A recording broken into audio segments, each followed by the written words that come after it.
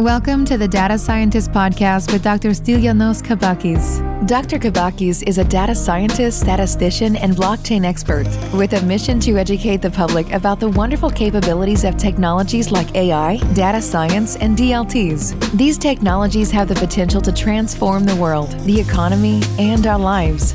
However, there is too much misinformation around tech, and so most people are just confused about what is true and what is not. Whether you are a CEO, an entrepreneur, or just an enthusiast, the Data Scientist Podcast helps you separate reality from hype. Hi everyone. In today's podcast, we're going to discuss whether China is going to overtake the US in AI research.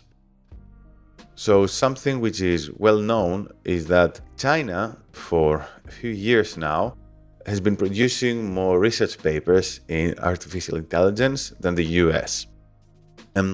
So while this has been happening for some time, everyone who has been involved in this area as a researcher knows that the majority of papers produced in China are not of very high quality.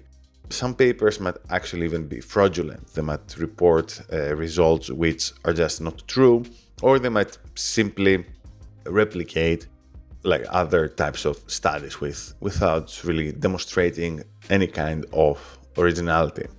However, for the first time in history, China has started to match the US in quality as well. Again, quality can be something subjective, but the metric used by the Allen Institute was the percentage of papers in the top 10% based on citations by other papers. So the US still has the advantage in this metric, but this advantage now is quite narrow. So the United States owns around 32% of the papers, and whereas China owns around 27-28% of the papers.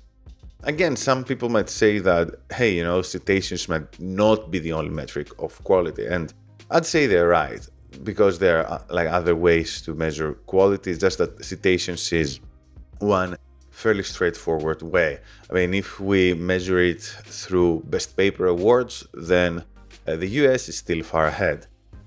However, what this demonstrates is that China is definitely getting stronger and stronger in AI. So the Chinese government has committed for China to become a world leader in artificial intelligence by 2030. And it looks like they're doing a good job at that. At the same time, the US government has been criticized for its immigration policy, which can have a very negative impact on research outcomes.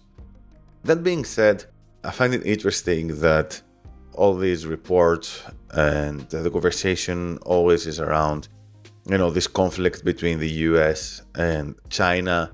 It's interesting that Europe, as well as the UK, they're quite often left outside of this debate, given the UK's strength in this area and also Europe's potential to become a world leader in this area. In Europe, including the UK, is probably the most affluent, let's say, international zone in the world right now. There's also an abundance of data. There are many great universities, many research initiatives. However, we still don't hear maybe as much as we should around AI research coming out of Europe. I mean, the UK is leading the race in that, but I still believe there are many more things that can be done. Something which has not been discussed enough, in my opinion, is the potential negative impact that GDPR is going to have on AI research.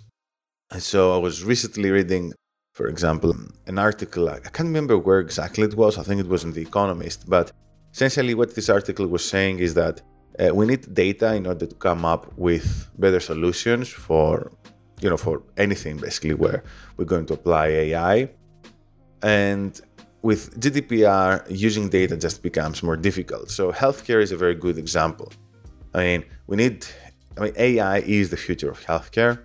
And with national health systems being under stress, it is of paramount importance to automate as many of the processes as possible.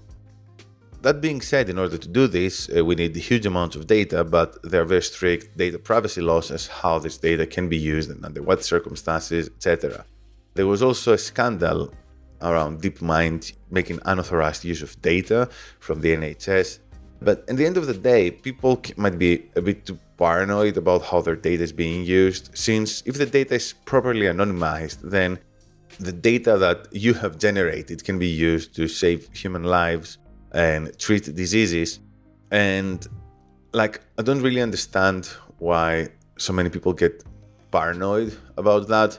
I think there's quite lots of, I'm not sure how to describe this, maybe skepticism or conservatism around technology, maybe in Europe right now.